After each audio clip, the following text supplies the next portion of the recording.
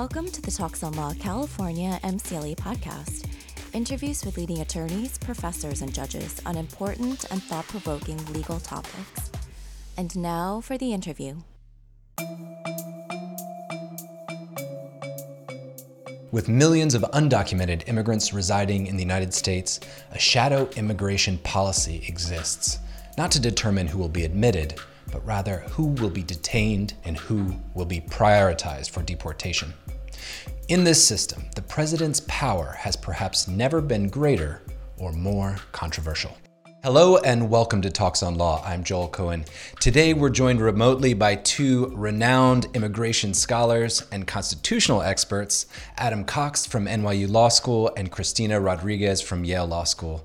Adam, Cristina, welcome to Talks on Law. Thank you. It's great to be here.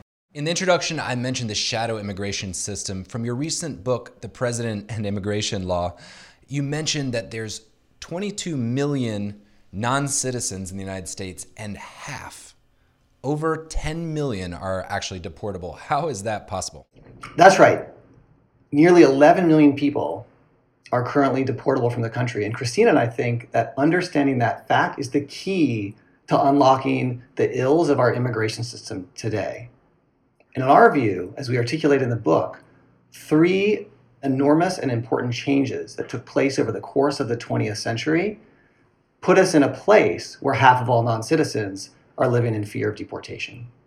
The first change was the rise and invention of a deportation state, making deportation a central tool of immigration policy. The second change was not legal but bureaucratic. We built an enormous immigration enforcement bureaucracy that could enforce those legal commands on the books. And the third change happened when those legal changes and bureaucratic shifts collided with a demographic reality, which was dramatically rising rates of unlawful immigration during the final third of the 20th century. Why don't we go through each of those three, perhaps in reverse order? Cristina, maybe you could start with explaining what this demographic shift is. How did we end up with so many immigrants who are here without legal paperwork? The concept of illegal immigrant is something that was developed as a matter of law beginning in the early 20th century by the increased use of screening tools to exclude primarily Mexican immigrants from crossing the otherwise porous southern border. But the actual phenomenon of illegal immigration, large numbers of unauthorized migrants entering and then settling in the United States, is something that has its roots in the post-World War II era, but really took off beginning in the 1970s. Before the 1970s, the rise and fall of the so-called Bracero program, which was a guest worker program that brought tens of thousands of Mexican workers to deal with wartime labor shortages into the United States, helped produce nascent illegal immigration once that program was ended in the 1960s. But a combination of factors from the 1970s onward, many of which are hotly debated, it's not as if we have a definitive explanation, combined to lead to a secular increase in unlawful immigration until about 2007 when it reached its peak. And those factors include things like the relative youth of the population in Mexico, the underdevelopment of its labor market, the existence of longstanding family and social ties across the border, which itself helps to produce migration, changes in the law that made easy migration harder, not just the end of the Bracero program, but the shift towards a regime where there were limits on the number of lawful migrants who could come from Mexico, combined with the demand from our service sector and the construction industry throughout the 1990s and the 2000s. And all of these things combined, along with variations in enforcement policy in the interests of American employers and politicians, to give rise to this demographic population that contributes to the shadow system that Adam just described. Those sociological and demographic facts are incredibly important to any story. But as Cristina mentioned, one thing we believe is that the deliberate changes to the legal rules that structured migration also facilitated the creation of this large shadow population. And the How do you two mean? things that Cristina mentioned, the termination of the Bracero program. So you take a program that admitted several 100,000 folks every year, and you tell them overnight that if you continue to come, your entry is now unlawful. That, combined with the introduction of quotas for countries like Mexico, turned a lot of migration that used to be lawful migration into unlawful migration. There's one other important factor that also contributes to the way we think we should understand this population, which is that over the course of the last few decades, that population has become increasingly settled in the United States. It's not a population that comes and goes nearly to the extent some people might assume, or that what was once the case. And that also has been a function of legal choices and enforcement choices made by the US government. There are sociologists who have documented that the difficulty of crossing the border and the penalties associated with crossing the border have led some migrants who come for economic opportunity to choose to remain, not least because they have family here, but also because the prospect of going back and forth has become too perilous and uncertain. So we have this large increase in unauthorized immigration. How does that translate into deportation or deportation numbers? Right. Well, the key to understanding that is understanding the structure of our modern deportation rules. And that requires going back again to the turn of the 20th century. So when Congress first began to regulate immigration in the late 19th century, deportation wasn't really a regulatory tool on the books. The system built initially was a system designed to screen immigrants by excluding them at the border. And the earliest immigration laws didn't even have deportation provisions. But over time, Congress added provisions that permitted executive branch officials not just to exclude people at the border, but to deport them from the country after they had been admitted and taken up residence. Now, initially, those deportation rules were very narrow, and almost all of them came with lots of limits, like statutes of limitations that ensured that once a person became a long-term resident, they were insulated from the deportation power of the federal government. What type of statute of limitations were we talking about? If you were here safely for 3 or 4 years, then maybe you could be considered safe? That's right. The earliest deportation provisions actually said 1 year. So they allowed for deportation in certain situations, but only up to 1 year after a person's admission to the country. But amid rising anti-immigrant sentiment during the World War I period, those statutes of limitations were relaxed, first to 3 years, then to 5 years. And by the time you get to the Great Depression, almost all of them have been wiped out. And today, what that means is that non-citizens, even green card holders, living their lives for a long time in the United States, are still subject to the deportation rules of the federal government. You mentioned that they were dropped around the Great Depression. Why was that? Was that to protect American jobs? Ostensibly, as almost always is the case with changes in immigration policy, you have in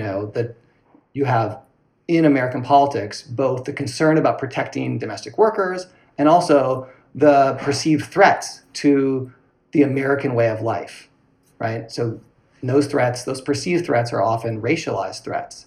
And in the wake of World War I, that led to some pretty dramatic changes in immigration law. The ones that get taught in American civics textbooks are the changes that led to the rise of the national origin quota system, right? Expressly national origins-based rules that restricted where immigrants could come to the country from. And these rules largely favored immigration from white European countries and restricted immigration, particularly from China and India and Asian countries. Yeah, so they favored immigration from Northern and Western Europe. They severely restricted immigration from Southern and Eastern parts of Europe. And at the same time, Congress passed rules or reaffirmed rules that completely prohibited immigration from basically all of Asia.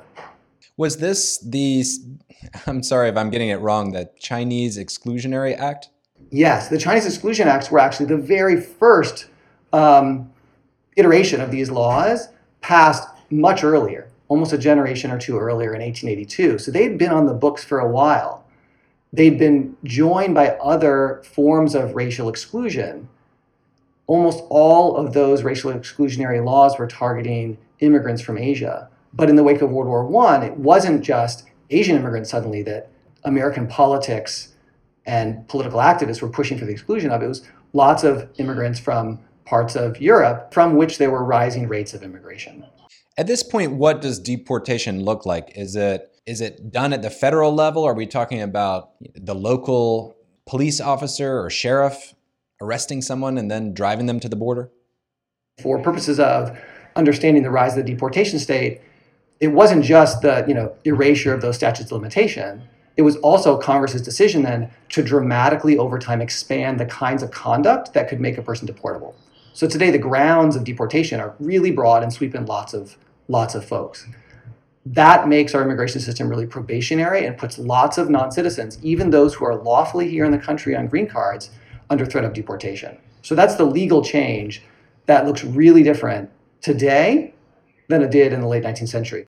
The one thing I would add to the legal regime, which is central to the shadow system, is that one of the provisions in the code makes anyone who entered without inspection, that means entered illegally, or who has overstayed a visa, deportable. So what that means is that the 11 million people Adam described are always deportable under the law. And that is one of the ways in which the shadow system empowers the enforcement bureaucracy. And so it's important to understand then how that enforcement bureaucracy functions. Much in the way that Adam described the development of the deportation regime, the enforcement bureaucracy also evolved over the course of the 20th century. And it was initially virtually non-existent. There were customs inspectors at the ports of entry. And in fact, a lot of inspection and screening and even deportation was handled at the state and local level. Massachusetts had a set of laws that it tried to employ to actually remove people from its jurisdiction. And the police powers the states had to screen goods and people allowed them to regulate movement. So the legal reforms that Adam referred to take place after the Civil War in the late 19th century. And it's at that time when you see the emergence of a nascent enforcement bureaucracy. But again, the federal government initially is very dependent on states and localities for enforcement if it happens at all. Is that unusual, the way the United States views deportation or allows deportation at any point? I don't think it's unusual today. Most states have an immigration system that includes deportation as a tool. The United States, in some ways, is uniquely positioned with respect to the shadow system. That same system doesn't exist in other major immigrant receiving countries like Canada or Australia, which for various reasons don't have the same demographic profile as the United States or the same problem with unlawful status. But all of the tools that we're talking about, both the legal tools of deportation and the rise of bureaucratic mechanisms for actually effectuating deportation, have been developed around the world. I'm not sure how far back, but in the recent past. Nowadays, it's federal employees, perhaps at ICE, who are executing deportations. How did it begin? I mean, if you want to look at the deportation process, perhaps historically first. So before the late 19th century, there was not an elaborate federal enforcement bureaucracy at all. In fact, most of the movement of migrants that was regulated by states and localities using inspection laws, war laws, and other techniques. But once the federal government develops the kinds of rules that Adam was describing, the exclusion rules and the grounds for both exclusion and removal, they need their own bureaucracy in order to enforce those rules. And initially, the federal government continues to rely on states and localities. But over the course of the early 20th century, it starts to build its own bureaucracy. The Border Patrol comes into being in the 1920s to police the southern border, and that coincides with the rise of screening tools to try to regulate Mexican migration in particular. The key moment, though, in the development of the enforcement bureaucracy for our purposes, I think, is the creation of the Department of Homeland Security after the attacks of 9/11, when a lot of enforcement and intelligence functions were concentrated in a single department. And what's important about that is both that the Immigration and Customs Enforcement was created as a separate agency within the Department of Homeland Security with its own confirmed head, thus reinforcing its centrality in the immigration system, and that the Congress, over the course of the last 20 years, has showered these enforcement bureaucracies with resources. It's somewhat expanded their legal authorities, but by giving them more money, which translates into troops on the ground, which translates into enforcement initiatives, DHS gets more resources than all other federal law enforcement combined. And the number of people who ICE is capable of deporting, the 400,000 number that Adam mentioned before, is greater than the entire federal prison population. And so it's both a combination of the resources that are given and then what the agencies do with them that underscores how powerful this enforcement bureaucracy is. We talked about deportation. What's the government been doing in terms of deportation numbers? Well, for a long time, not a whole lot. So historically, the federal government really concentrated its enforcement resources on border building efforts. And the vast majority of people who were forcibly removed from the country were people who were apprehended at ports of entry or in the act of crossing into the country. That all began to change in the 90s, in part because the federal government began to build partnerships to help it identify non-citizens who are in the country in violation of immigration law. What type of partnerships are we talking about? Yeah, so it's critical to see that the big challenge the federal government faces if it wants to wield its deportation power is identifying, locating, and then apprehending a non-citizen who's in the country in violation of law. Historically, there weren't really particularly well organized ways that the then INS went about doing that. So they would occasionally do what were known as area control operations. They would basically go through a neighborhood in an area or community where they thought there might be large numbers of immigrants living without legal permission, and they would knock on doors. Or they would do raids at farms or at work sites.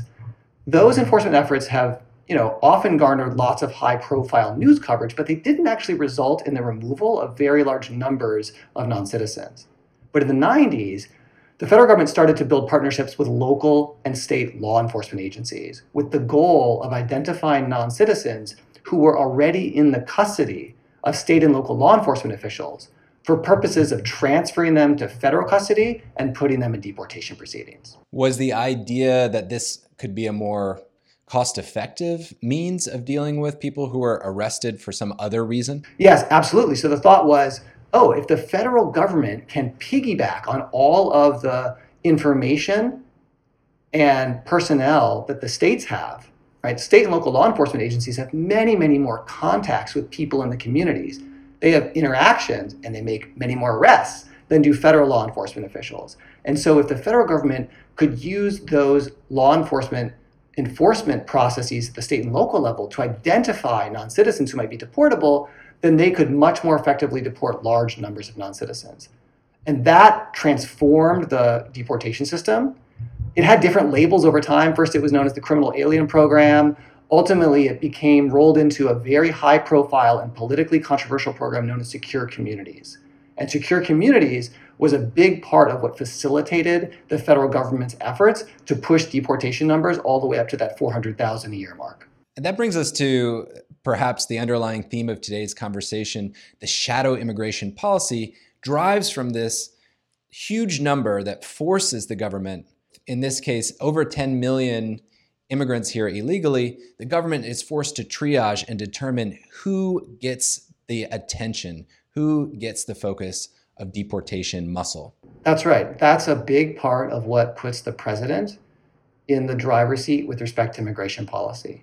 And I guess I'd want to note first that historically, we think it's not just that the system has been overwhelmed and lacked enforcement resources sufficient to meet, Congress and the executive's goals of fully enforcing the law. Instead, we think that in a, at times, quite deliberate way, the law was unenforced because the commitments that Congress wrote down on the books were not ones that anyone, or at least not any of the political elite in control of the process, really wanted to follow through on.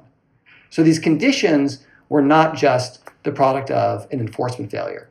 But today, they mean that presidents get to pick and choose whom from among this enormous pool of nearly 11 million people to target for enforcement.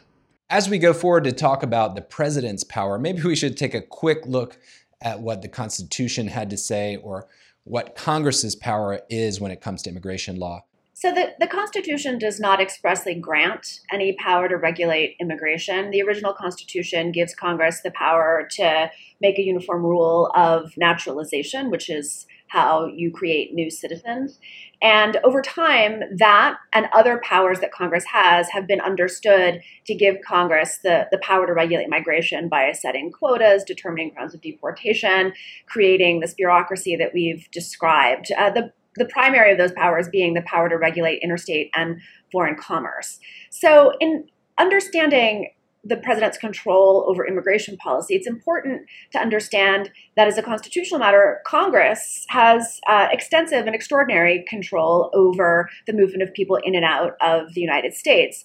The question for us is more, why is it that the president over time in various ways exerts such a large influence over immigration policy and over our lifetimes has been the central figure in the formulation of immigration policy? And some people would argue that the president has an inherent power to at least expel people from the country or exclude them at the border in the protection of the nation's national security. And there's a somewhat interesting legal debate about whether that is true. But we think that that kind of debate about formal legal powers is largely beside the point, because the shadow system and the immigration code as a whole have created a reality in which the president has to exert control and has a framework that Congress has enacted through which he can exert control. And that is through making these enforcement choices that Adam has described. Whether you agree with our view that the creation of that system was deliberate, where Congress wanted as a de facto matter to delegate this power to the president, or whether you understand it as just the reality of limited resources and large numbers of deportable people, the fact of the matter is that the president has the power to shape immigration policy through a core executive constitutional power, which is the power to take care that the laws are faithfully executed. And through the exercise of that power, you can get a maximalist enforcement strategy designed to instill fear in immigrant populations, or you can end up with a policy like DACA, an effort to shape enforcement policy to forbear from enforcement against large groups of people whom the president and the executive branch believe to be entitled to some measure of belonging in the country. Well, I think I'd be remiss with two such eminent scholars not to talk about DACA. But before we get into it, maybe we can flesh out these two, what sounds like two powers of the president. One seems to be maybe the throttle, which is how much gas does the president want to put on deportation or enforcement of immigration violations? And then perhaps I'm thinking of the second one, I don't know why I'm on this car metaphor, as the direction or the steering wheel, who to focus on, which immigrants will get the target on their back. Yeah, I actually think the car metaphor is helpful. At one point, we use the metaphor of speed limits, where police don't enforce speed limits all the time, but they don't necessarily tell you where they will be enforcing them in order to ensure compliance across the population. But I think that the second, the steering wheel component that you described, is of critical importance in understanding the immigration policy of the last three administrations, at least, if not more. And that is, given the size of the system, it has become increasingly a matter of convention or practice for administrations to articulate enforcement priorities. And when we use the term president, what we also mean to encompass is the cabinet officials and the bureaucracies that we've already described, where these decisions are being debated and made, often to filter high-level presidential priorities into day-to-day law enforcement. So this practice of setting enforcement priorities, determining which people should be prioritized for removal, has a long pedigree. And I think that the first of the modern guidance documents that are familiar to immigration people today was issued by the Ford administration, possibly even before that. So you can look at those enforcement priorities and make judgments about what the substantive policy priorities of the administration are as a whole.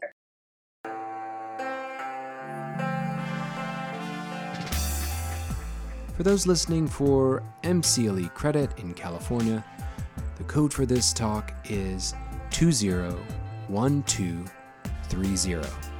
That's 201230. And now, back to the interview.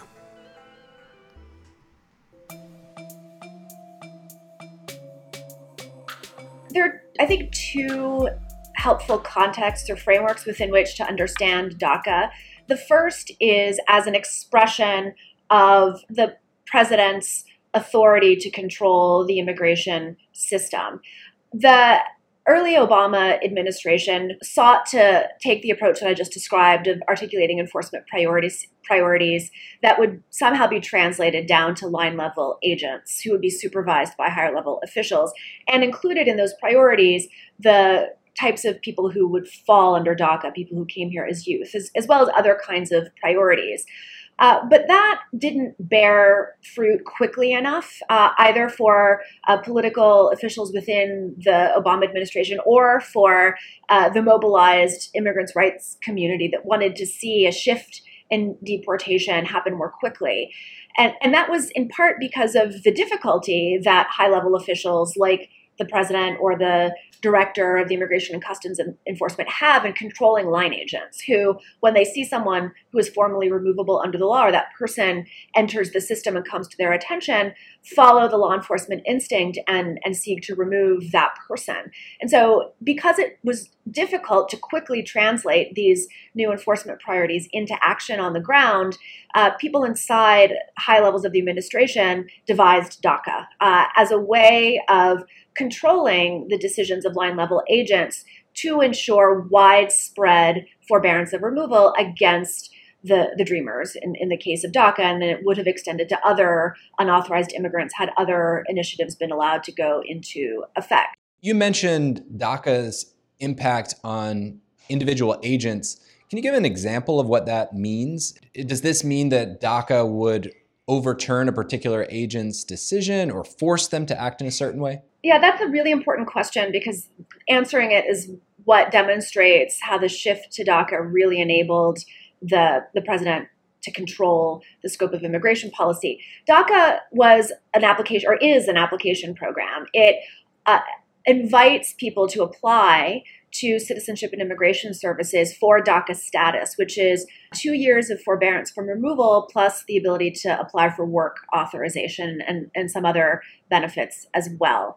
And so the criteria that are laid out for eligibility for DACA are very, very clear. They mirror some of these old guidance memos, but they're very specific. And the idea is that someone who applies and is eligible is likely to be granted DACA status. The individual agent who finds the application or is adjudicating the application still has discretion to deny it if there's some reason to believe that a person who is eligible might otherwise not be a good bet. But that discretion is not something that has played a large role in DACA precisely because the criteria are clear.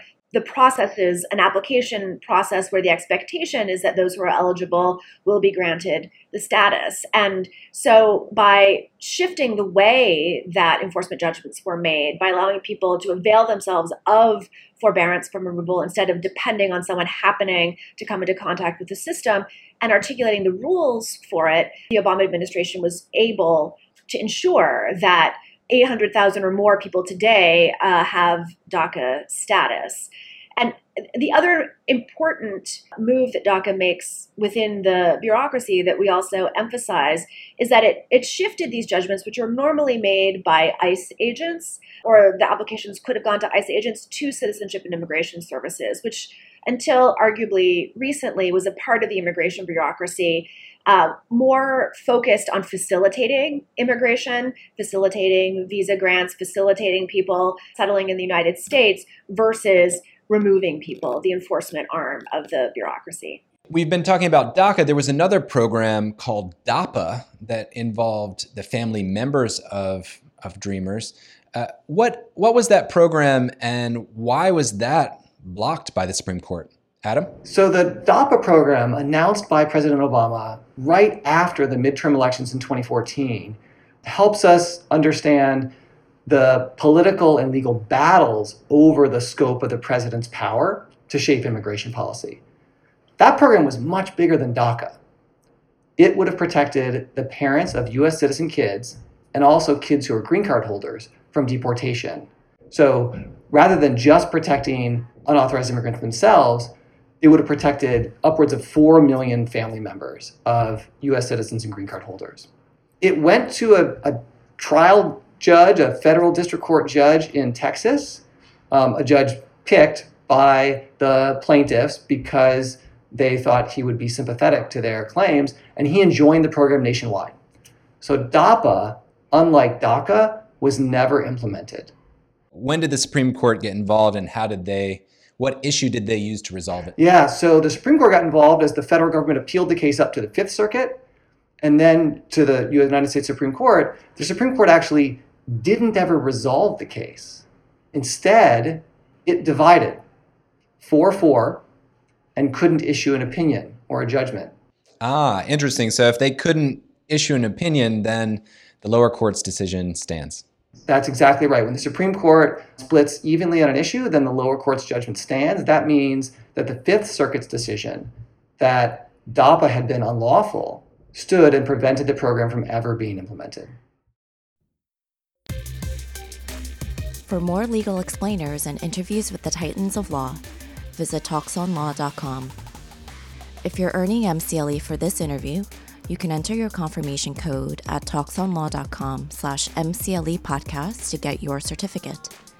Join us again soon for more cutting-edge interviews on the California MCLE podcast.